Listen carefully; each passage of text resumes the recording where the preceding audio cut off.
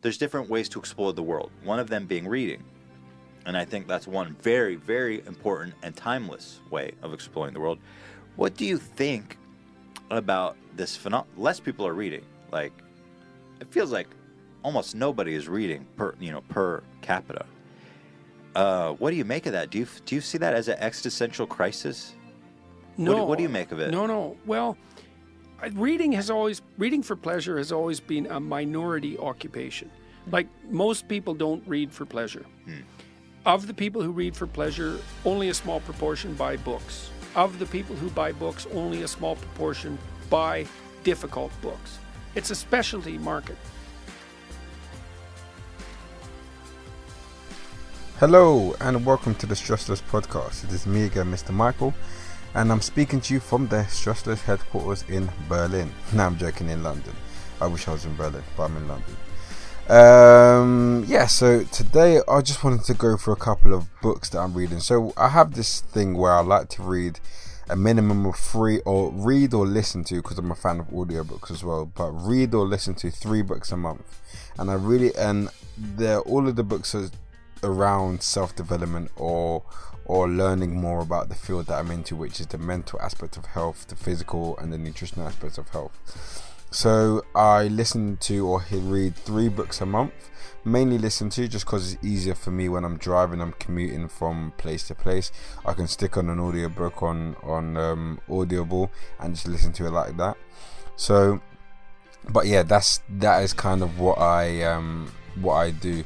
Listen to 3 books. So I just wanted to let you know and give you a brief synopsis of the 3 books I'm reading this month, so you can, if it is of interest of you, you can go out and have a quick read or have a quick look, because I feel like these books are very, very important in our own self-development and our own growth.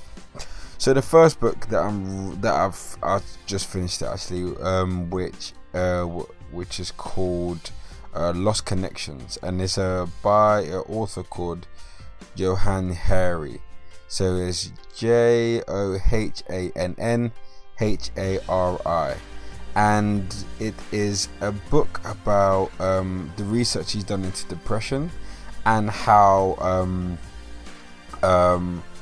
the effects of chemical or pill or whatever form antidepressants versus other forms of antidepressants. So he goes into the story of, we are depressed not because there is not for a reason being, not because there's a chemical imbalance in the brain.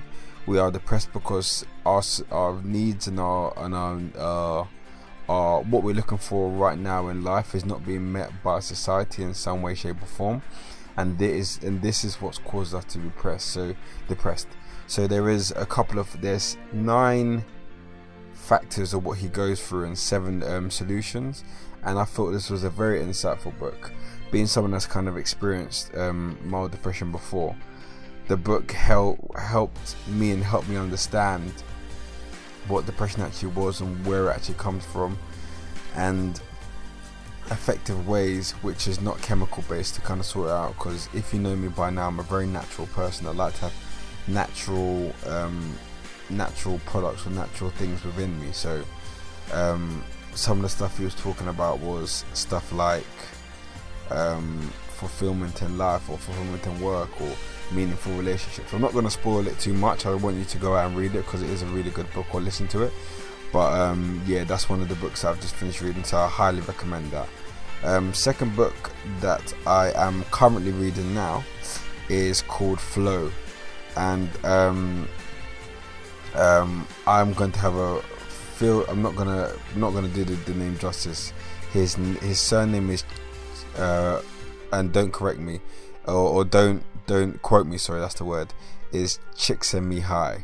I think that's his surname, and he is one of the leading authors about flow and talking about how people get into the flow state, and he gives 7 attributes of flow, 5 characteristics of a human being who can get into flow, and that's all I've read so far. But he goes into like how we can create more flow, and flow is the state where we lose sense of space and time, and we become really engaged and really fulfilled by the task that we're doing. So That's one book that I'm reading now, and that's a very good book. And the third book I'm going to read next is called Movement Matters, and it's by an artist called Kathy Bowman. And I'll just read the synopsis now so you can kind of have a quick overview of what it's about. So it says Movement Matters is a collection of essays which biomechanist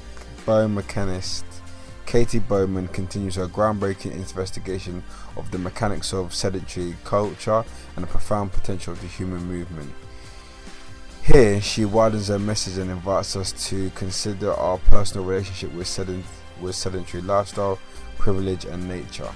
So you get like a brief understanding of what it is. So in our current society, I do definitely think that we are very sedentary.